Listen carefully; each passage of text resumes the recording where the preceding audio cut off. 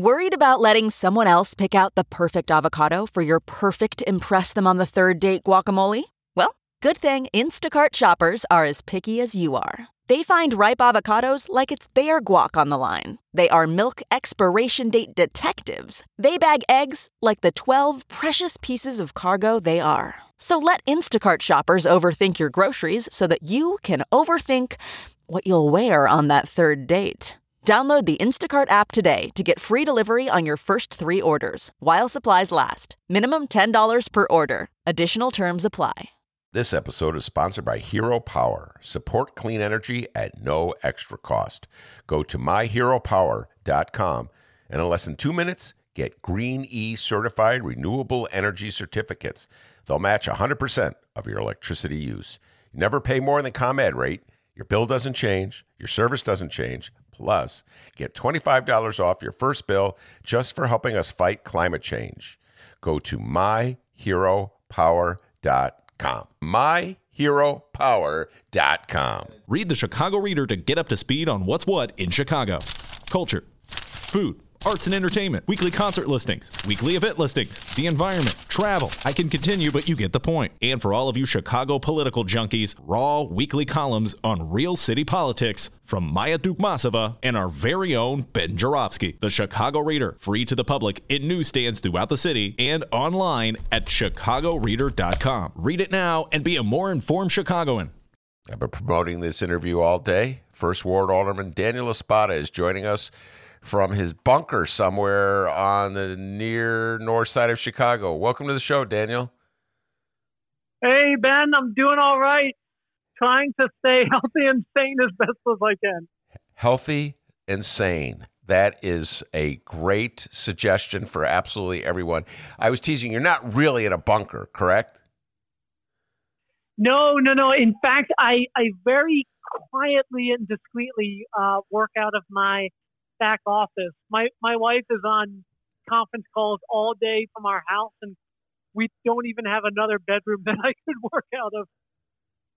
Oh my! So where are you as you speak to me right now? So I am in the back of the First Ward office. We're closed to the public, so I'm literally the only guy who comes in and out. If it sounds a little echoey, it's a great space. We've got these 14-foot ceilings, these big curtains that I can draw for a little privacy now and again. And I'm trying, this is the only time in my life I'll ever be able to say I live a 10-minute walk from my house. So Okay. it works out really well.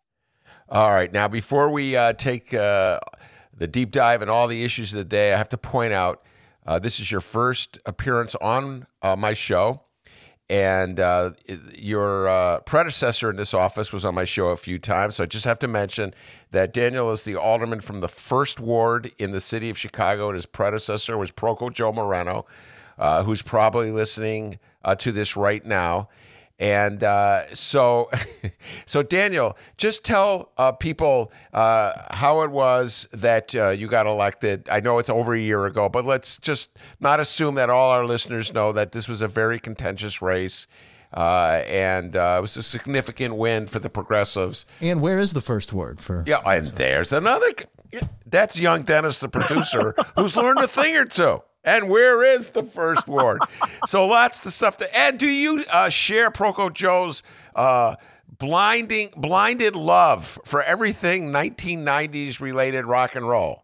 A lot of questions for you to answer. So take them in. He loves. I love Kurt Cobain. Oh my goodness. So let's take them one at a time. Where is the First Ward? That's a good enough question to start with.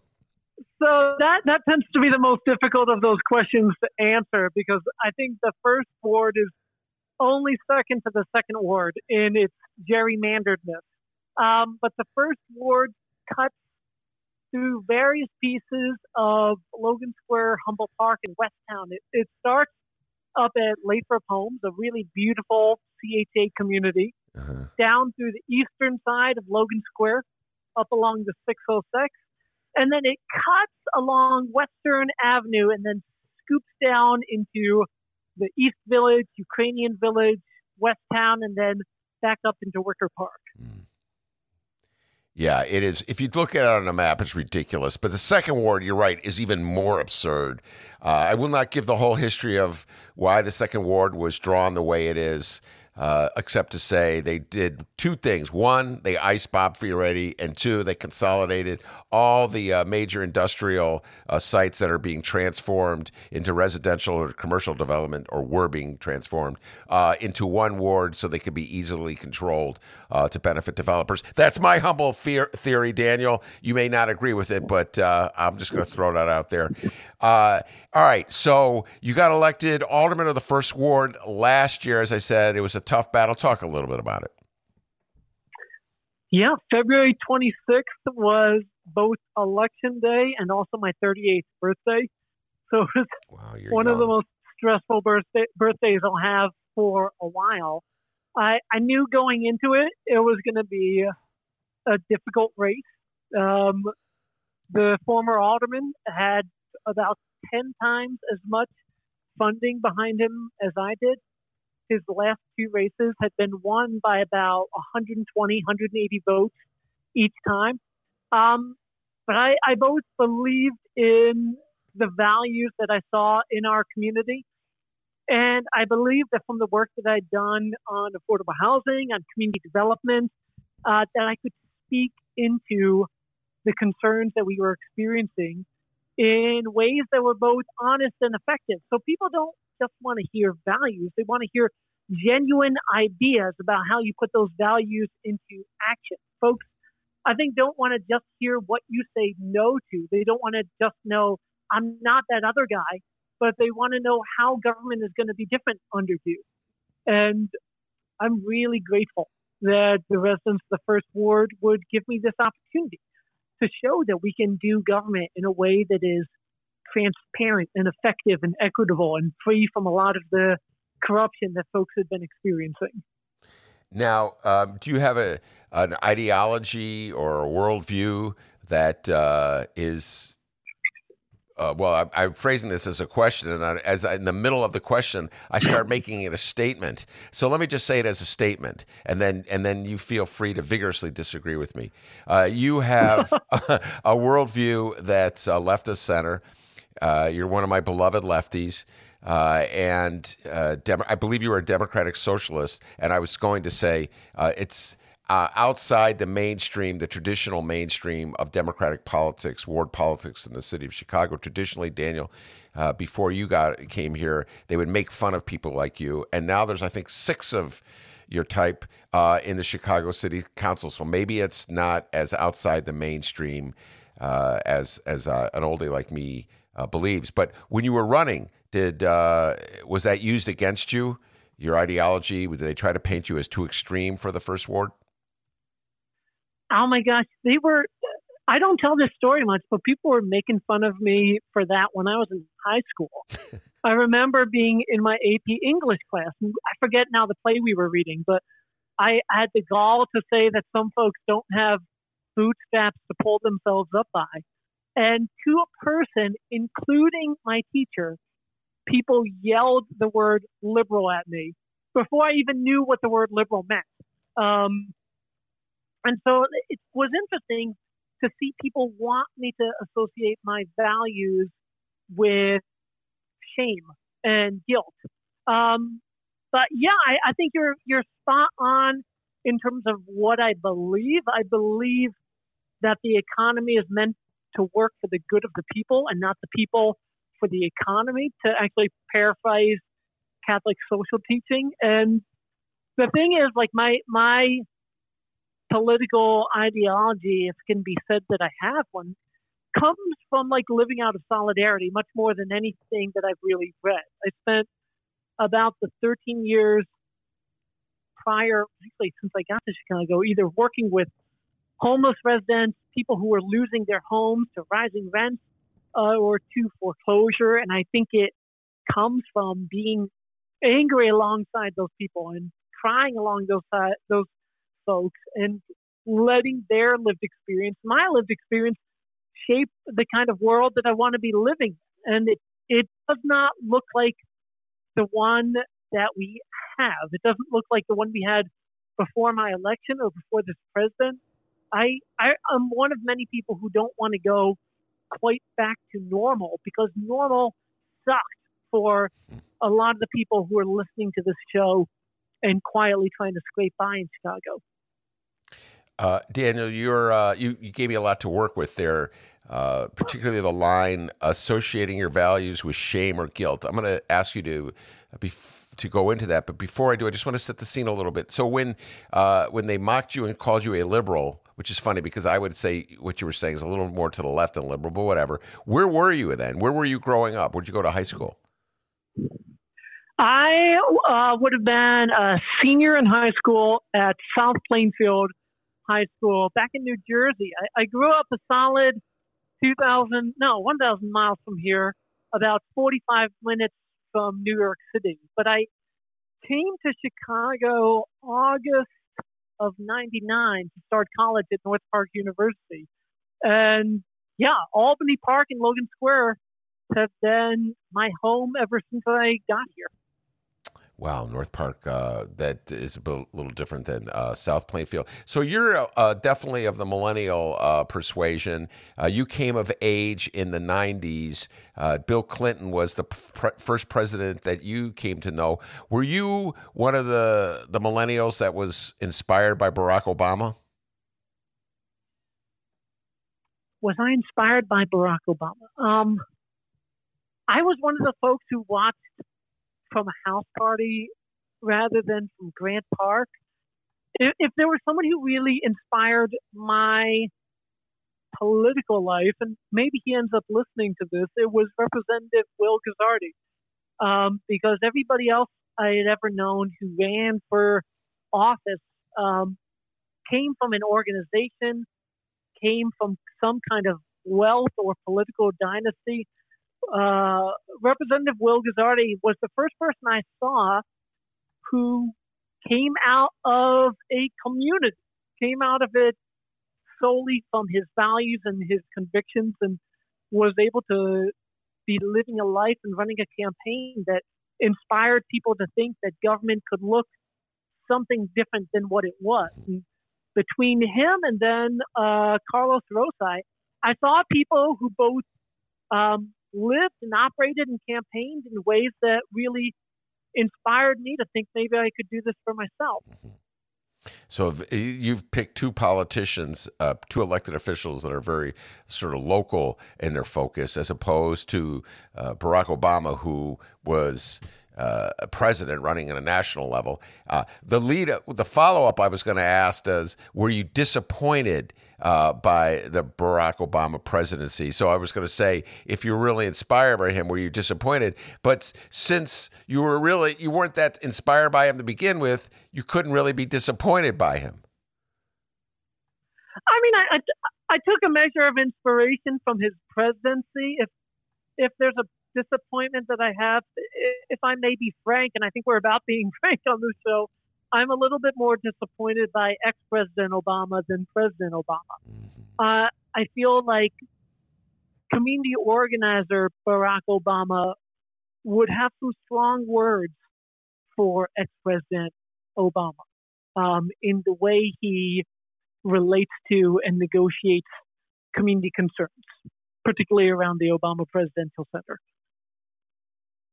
That is well put. I share your thoughts. I actually was inspired by Barack Obama when he ran in 2008 by the promise he presented. Was disappointed to a certain degree by how he presided, and am really disappointed by his reluctance to speak out as an ex-president. Well, maybe he'll do better in the coming campaign. All right. So you're in the city council, but before I do, you said something interesting: associating values with shame and guilt. What did you mean by that? I had never before experienced people wanting me to feel bad about what I believe, to be mocked for believing something related to compassion. And I feel like at the time when I was in high school, you react to that one of two ways. Either it hardens your commitments, your convictions, or you retreat from them. And I don't think at that point in my life I had the sense of self-worth and esteem to really lean into my convictions in that way. I think I lost track for a little bit of what I was fighting for. And I'm really grateful that after graduating from North Park, I fell in with organizations like Logan Square Neighborhood Association and the People's Lobby, who helped me to lean back into those convictions, to really learn how to organize and fight and gain some semblance of what leadership looks like. And you came to the Chicago City Council, where they have a grand tradition, Daniel, I should say, of mocking people who stand up for their convictions. Carlos Ramirez Rosa just alluded to him, the alderman of the 35th Ward, told some sort of darkly funny stories about how when he would stand up to protest some inane program that Rahm Emanuel was trying to shove down their throats, the other aldermen would be like, "Oh, shut up, sit down. That's a nice shirt you're wearing." It's like, man, the jocks in high school, sit down, man. And so is the temperament a little better these days in the Chicago City Council?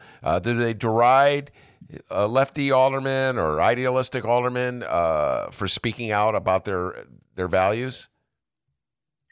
But it's tougher when there's more of them to deride. I think it was incredibly tough for Carlos, and I've said this to him since. I have no idea yet what the pressure of a 49-1 vote feels like. And he went through a lot of those. To experience something like I did last November, when you're going to vote no on a budget based on your convictions, it's not easy. There's nothing easy about it, but to know that you have this set of like-minded colleagues who are going to be standing with you on that, at least takes a measure of the pressure off. You don't always expect there to be a website afterwards calling out your no vote and trying to question the convictions behind it, but at least you know that you're going to be standing with people on it. And there's at least a certain strength in numbers on that. All right, now let's just take a moment to point out something about one of the quirks of the Chicago City Council. Daniel is the alderman of the first ward, and the way they do it in ascending order. So the first person to vote on any initiative is the alderman from the first ward. Years ago, the alderman from the first ward, way before Daniel La Spata, way before Proco Joe Moreno, was a gentleman named Fred Rohde. And Fred Rohde was a loyalist to whoever the mayor of the city of Chicago was, provided that mayor was not a black man. So you could always depend on Fred Rohde to vote with Mayor Daley or the other Mayor Daley.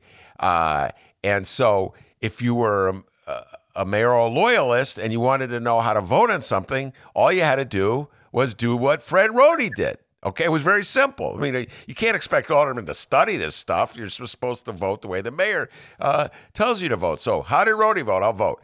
Got a little different with Proco Joe. He was always sort of like wavering a little bit. Sometimes, for whatever reason, he may have to vote against the mayor. So, like, if you're another alderman, you can't really depend on Proco Joe.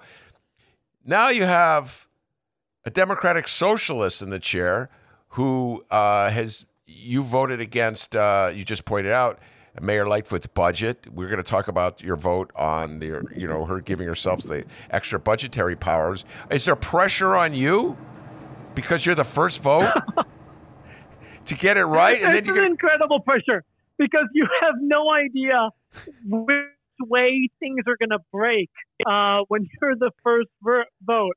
I was saying to a colleague who sits in the back row, I won't call him out, but I was like, you get to watch 20 or 30 votes pass before it comes to you. You can decide whether this is the day for convictions or not.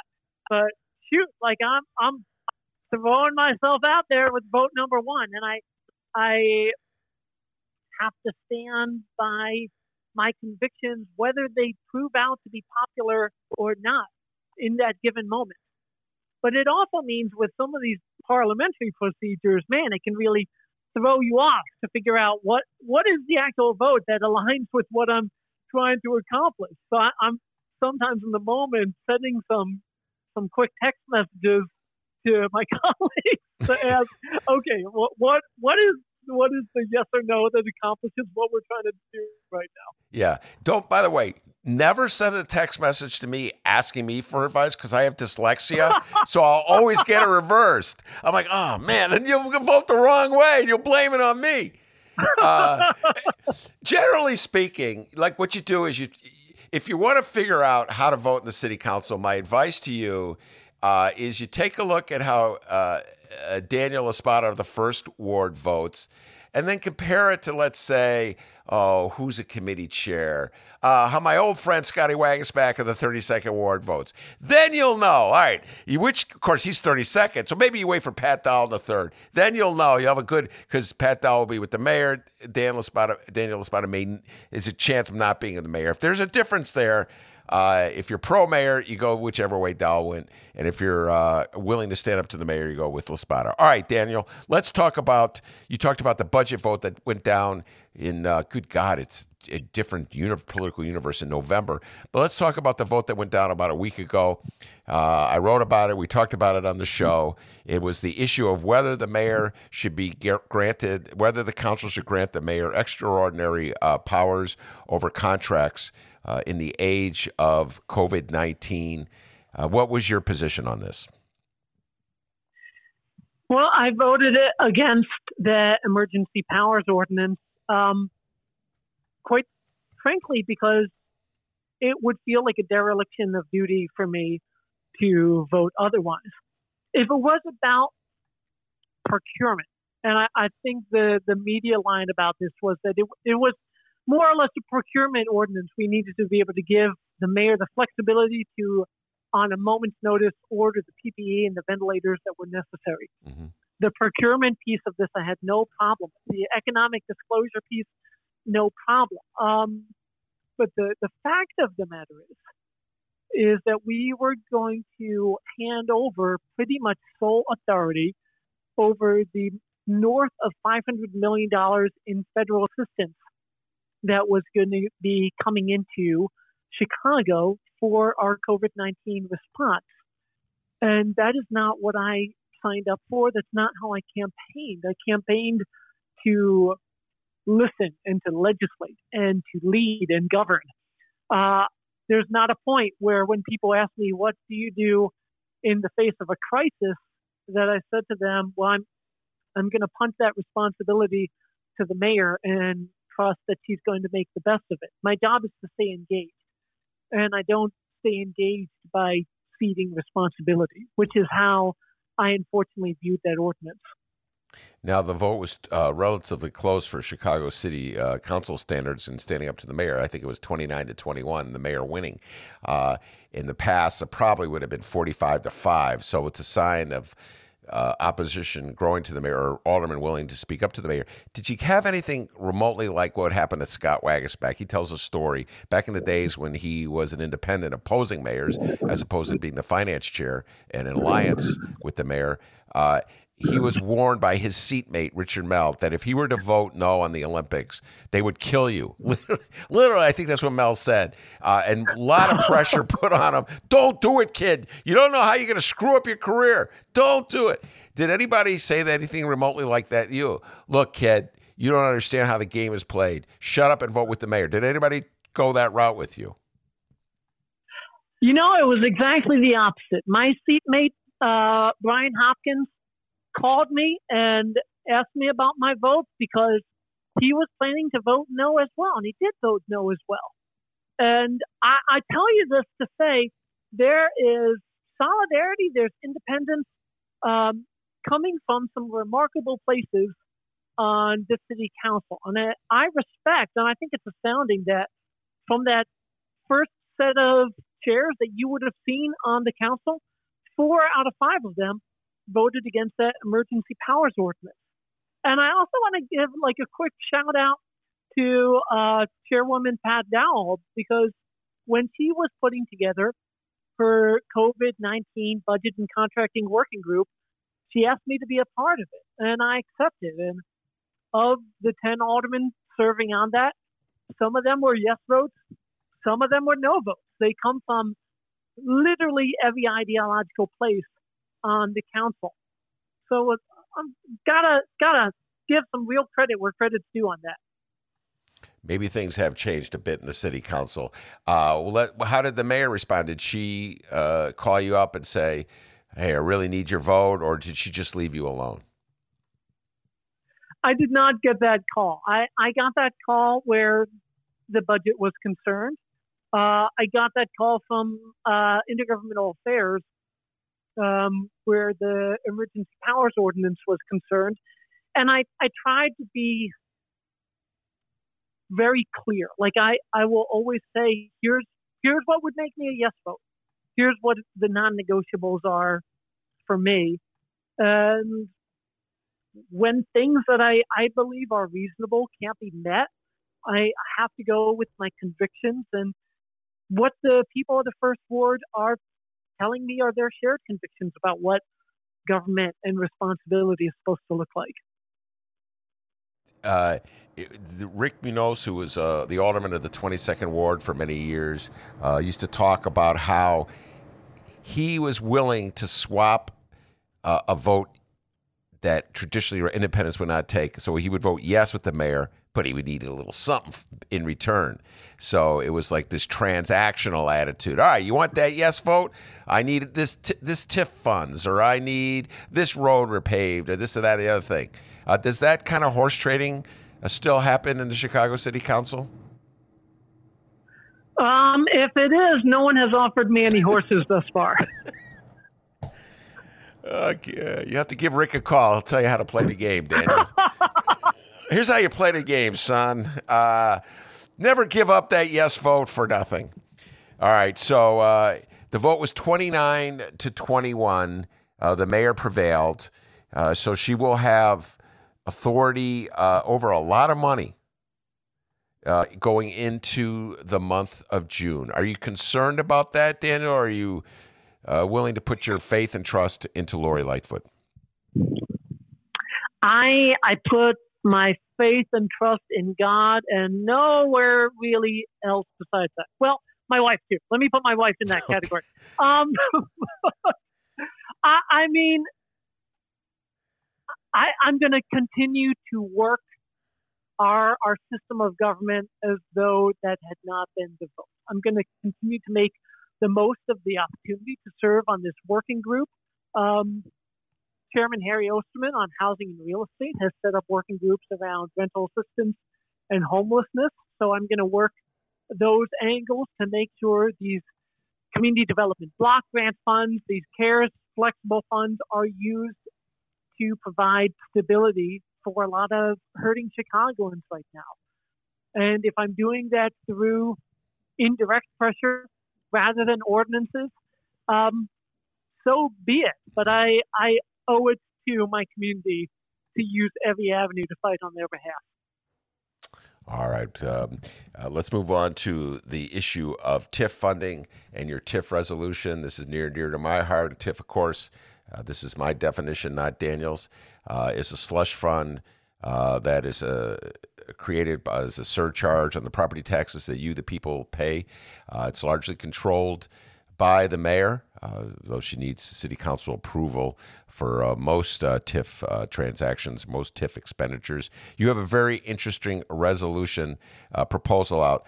Tell people about it, Daniel, regarding TIFs. I mean, first I need to call out the surrealness for me of talking TIF with you, because I'm one of those Chicagoans who, back when you could do your weight training with a copy of the Chicago Reader. Every week we had that Ben Jarofsky article where I think it was halfway down the first column, you say, for those of you who haven't heard of tax increment financing, let me run it back to you. So that's pretty much how it went. Calling out that moment for a second. But now on to what we're trying to do right now. So we have a lot of hurting small businesses out here right now. We have a lot of shuttered storefronts, a lot of folks trying to get back on their feet, a lot of unemployed workers. We have also TIF districts across the city based on how we all know that they function are healthy. Even when we do the surpluses that we do, our TIFs continue to bring in hundreds of millions of dollars every year. Right now, the most pragmatic, beneficial thing that these TIFs could do is rather than just doing the general TIF funds or infrastructure funds, it would be to open up these funds for a short term, to make available small business operating loans to help them meet payroll, to have the capital to get back on their feet. In my conversations with Summer Corps, with our chambers, with state legislators, with other aldermen, everyone agrees that this is not only beneficial, but logistically effective. Mm-hmm. Unfortunately, sometimes fortunately, this requires state action. We would need a temporary suspension or expansion of the rules that govern our TIFs to allow this kind of use to move forward. But I would argue that it passes the but-for test. We know that but for these funds being made available, we will see hundreds of small businesses shuttered over the coming months. We know that it relates directly to blight because we are creating blight if we refuse to operate in this manner. Mm-hmm. What surprises me is those who push back against it, who say, well, Alderman, we've got $12 million allocated for streetlight modernization in the Fullerton-Milwaukee TIF, and we need these kinds of infrastructure projects to draw people back to small businesses. And I will say to you what I say to them, like, we will not benefit from new streetlights shining into vacant storefronts. I'll take the small businesses any day. Mm-hmm. It's the direction that I'm hoping that we go in, and we're finding a lot of both likely and unlikely allies around us. What's the mayor's reaction been? The mayor, the one time that we communicated directly on this, said that he would move forward with any means to get funding into the hands of our small businesses. That day, she had been helping to deliver meals from one of our restaurants that was struggling to stay open at the outset of this. And thankfully, I've found DPD, Finance, the CFO's offer, the IGA team to be really great partners in shaping this and thinking through some of the questions and the concerns. My great hope is that we'll be able to get this on the committee agenda to help this pass forward. So Chairman Gil Villegas of the Capital, Technology, and Economic Development Committee. He's the committee that I've been assigned to. I'm glad I escaped the guillotine of Rules Committee in our last crazy city council meeting. Yeah. But I really hope that this makes it onto the agenda swiftly so that all of our caucuses at our city can really pressure the state to take swift action to free up these dollars to support our small businesses. Well, I probably will write about this, but I'm just listening to you and thinking about this. I have to take a moment to point out the absurdity and the perversity of the way TIF law is interpreted in the city of Chicago. Dan, I'm going to say something right now that's me speaking. It probably will not help your bill in any way, but I'm going to say it anyway since I'm feeling this really strongly. So think about what Alderman La Spata has said, everybody. Here you have a program that's intended to eradicate blight in the poorest neighborhoods, in which we use our property tax dollars to spur development that wouldn't ordinarily happen without that. That's the purpose of this program, okay? So, it's turned into one monstrosity far removed from the purpose, but that's the purpose. That's the essential purpose of it. So along comes Alderman La Spata to say, hey, We're in a crisis. Small businesses are really hurting. Small businesses have been forced to close. They're going to be struggling when they reopen because they will have rent obligations. They'll have payroll obligations. They'll have tax obligations, and they will have had no money coming in. So it is imperative that we use whatever resources we have to help small businesses survive this crisis. And he's told, yep, well, state law does not allow us to use this program that's intended to eradicate blight in low-income neighborhoods for this purpose that would help businesses that would otherwise become blighted. You need special dispensation from the state for this. And yet, right before he got elected alderman, they had how many billions of dollars for Lincoln Yards in a gentrifying neighborhood that's not blight, not poor, nothing? Isn't that a very perverse program, Daniel? You got to go to the state to get permission to use the money for something that it's intended to be used for. But when Mayor Rahm wanted to spend $1.3 billion on Lincoln Yards, which it's not intended for, that was legal. Do you follow me? What's legal should be illegal, and what's illegal should be legal. What do you think of that? The irony is not lost on me, Ben. I was at the meetings around the Lincoln Yards development and TIF prior to becoming alderman. Yeah. It was striking to me that we could see a budget for $250 million to extend the 606 across the river, but we can't find the money to finish the feeder parks on the west end of the trail. There's nothing in what I'm fighting for right now that doesn't remove the need for further TIF reform down the line. Yeah. But in this moment, I'm really hoping that my colleagues, both in the council and down in Springfield, can see that unless we act decisively now, we're preserving the status quo to create blight in the future. Everyone here knows how long it takes to get a new small business up and running. So much longer than trying to preserve the businesses that are already doing great work here. Mm-hmm. And I'm really hoping that we can make a very persuasive case around that. Well, you'll make a persuasive case. Whether anybody buys it is a whole other argument.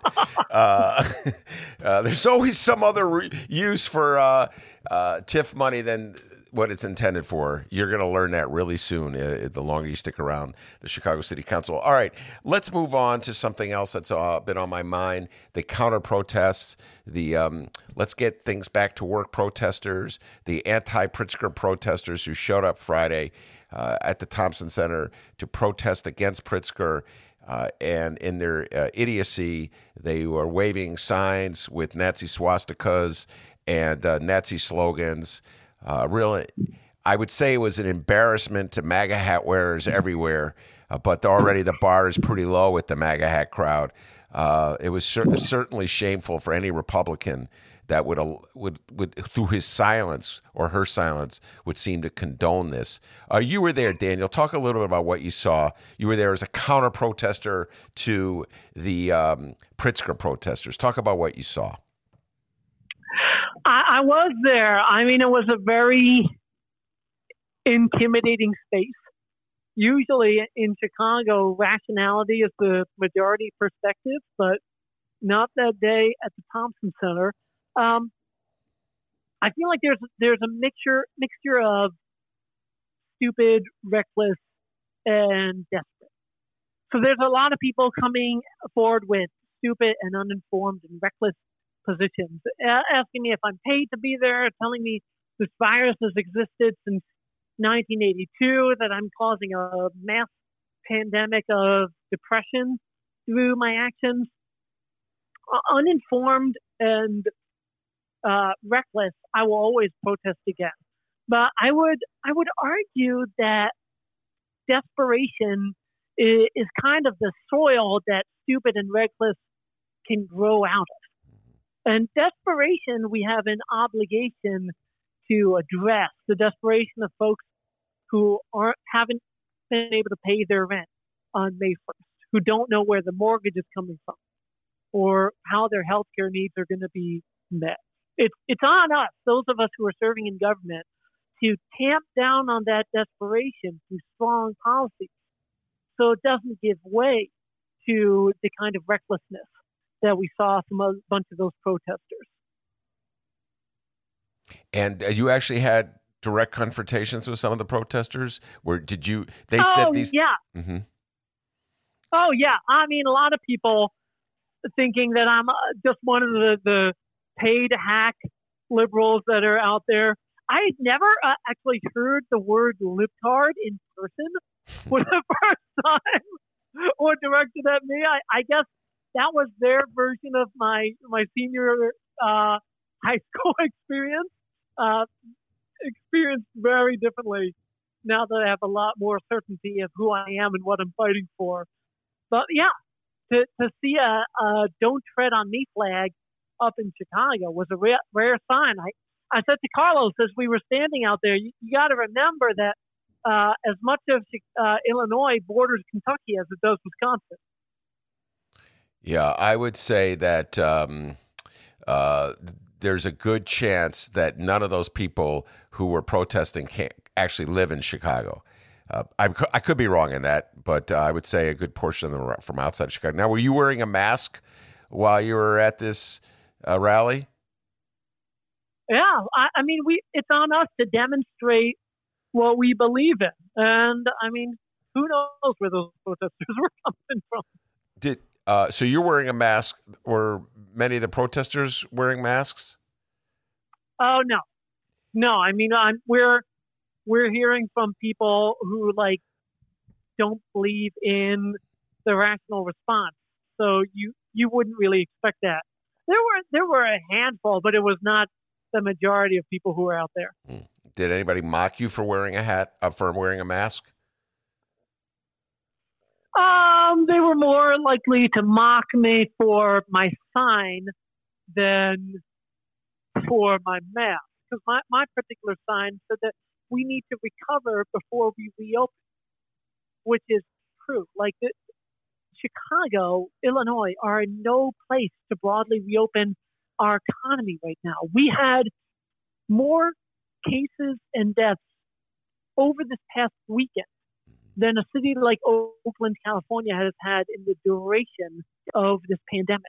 The comparisons are just not there for where other cities are in the course of this crisis. We need more stability. We need to see where we're going in terms of testing and tracing and these numbers of cases going down before we start to reopen our economy in a real sense. But that is not something that these folks were ready or interested in hearing. So after that experience, and when you consider about the rhetoric that the protesters used, and you saw the signs that they had and the symbols that they were brandishing, were you more or less confident that Donald John Trump will be defeated in November?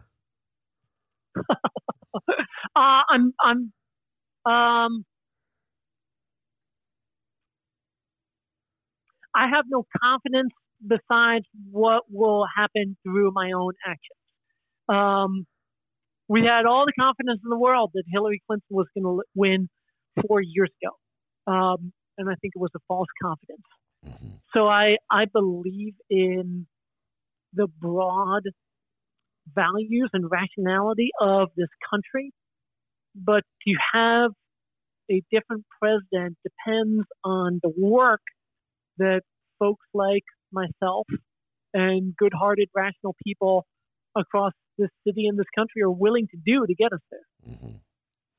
All right, we'll close with this then. Joe Biden looks like he's going to be the nominee of the Democratic Party. Everybody knows this, listens to my show, or reads my column. I did not vote for Joe Biden, but I'll pretty much vote for any Democrat running against Donald Trump. Even if I'm really still scratching my head, Daniel, at the wisdom of my fellow Democrats for nominating Joe Biden. I'm doing my best to jump aboard the Biden bandwagon, Daniel. It's taken me a little while to completely make that leap. What about yourself? I know you did not support Joe Biden in the primary before we got to this point. What's your feeling about Joe Biden these days? I would say I'm as much as I think he needs to develop and express a stronger race and class analysis and really put forward policies that speak to that analysis. I think he really needs to confront head on a lot of these troubling allegations that are out there.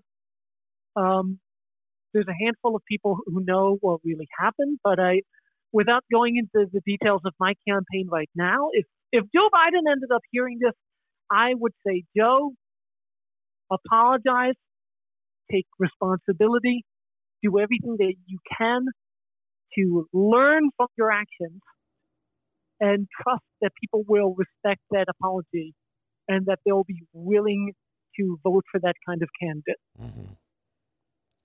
You're talking about the Tara Reade accusations. Is that what you're getting at? Yes, sir, I am. Mm-hmm. Yeah. Yeah.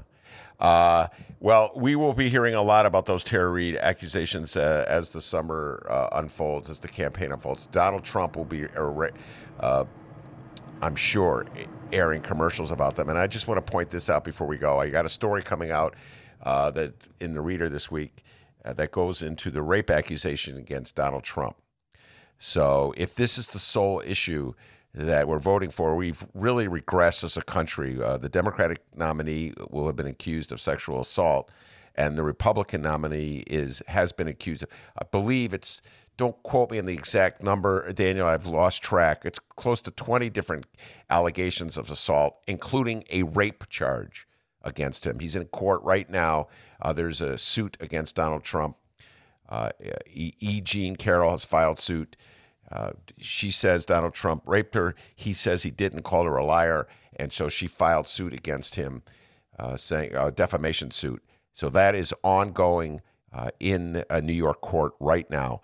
So this is not going to be an issue that either. I presume we'll have commercials from both candidates on this matter. It's not going anywhere. Daniel, thank you so much for taking the time to talk to me. We'll be bringing you back probably to talk about that TIF resolution. All right. Well, I'll be looking forward to it. Thanks for the conversation, Ben. Take care. That's Daniel La Spata, First Ward Alderman. I'm Ben Joravsky. Take care, everyone.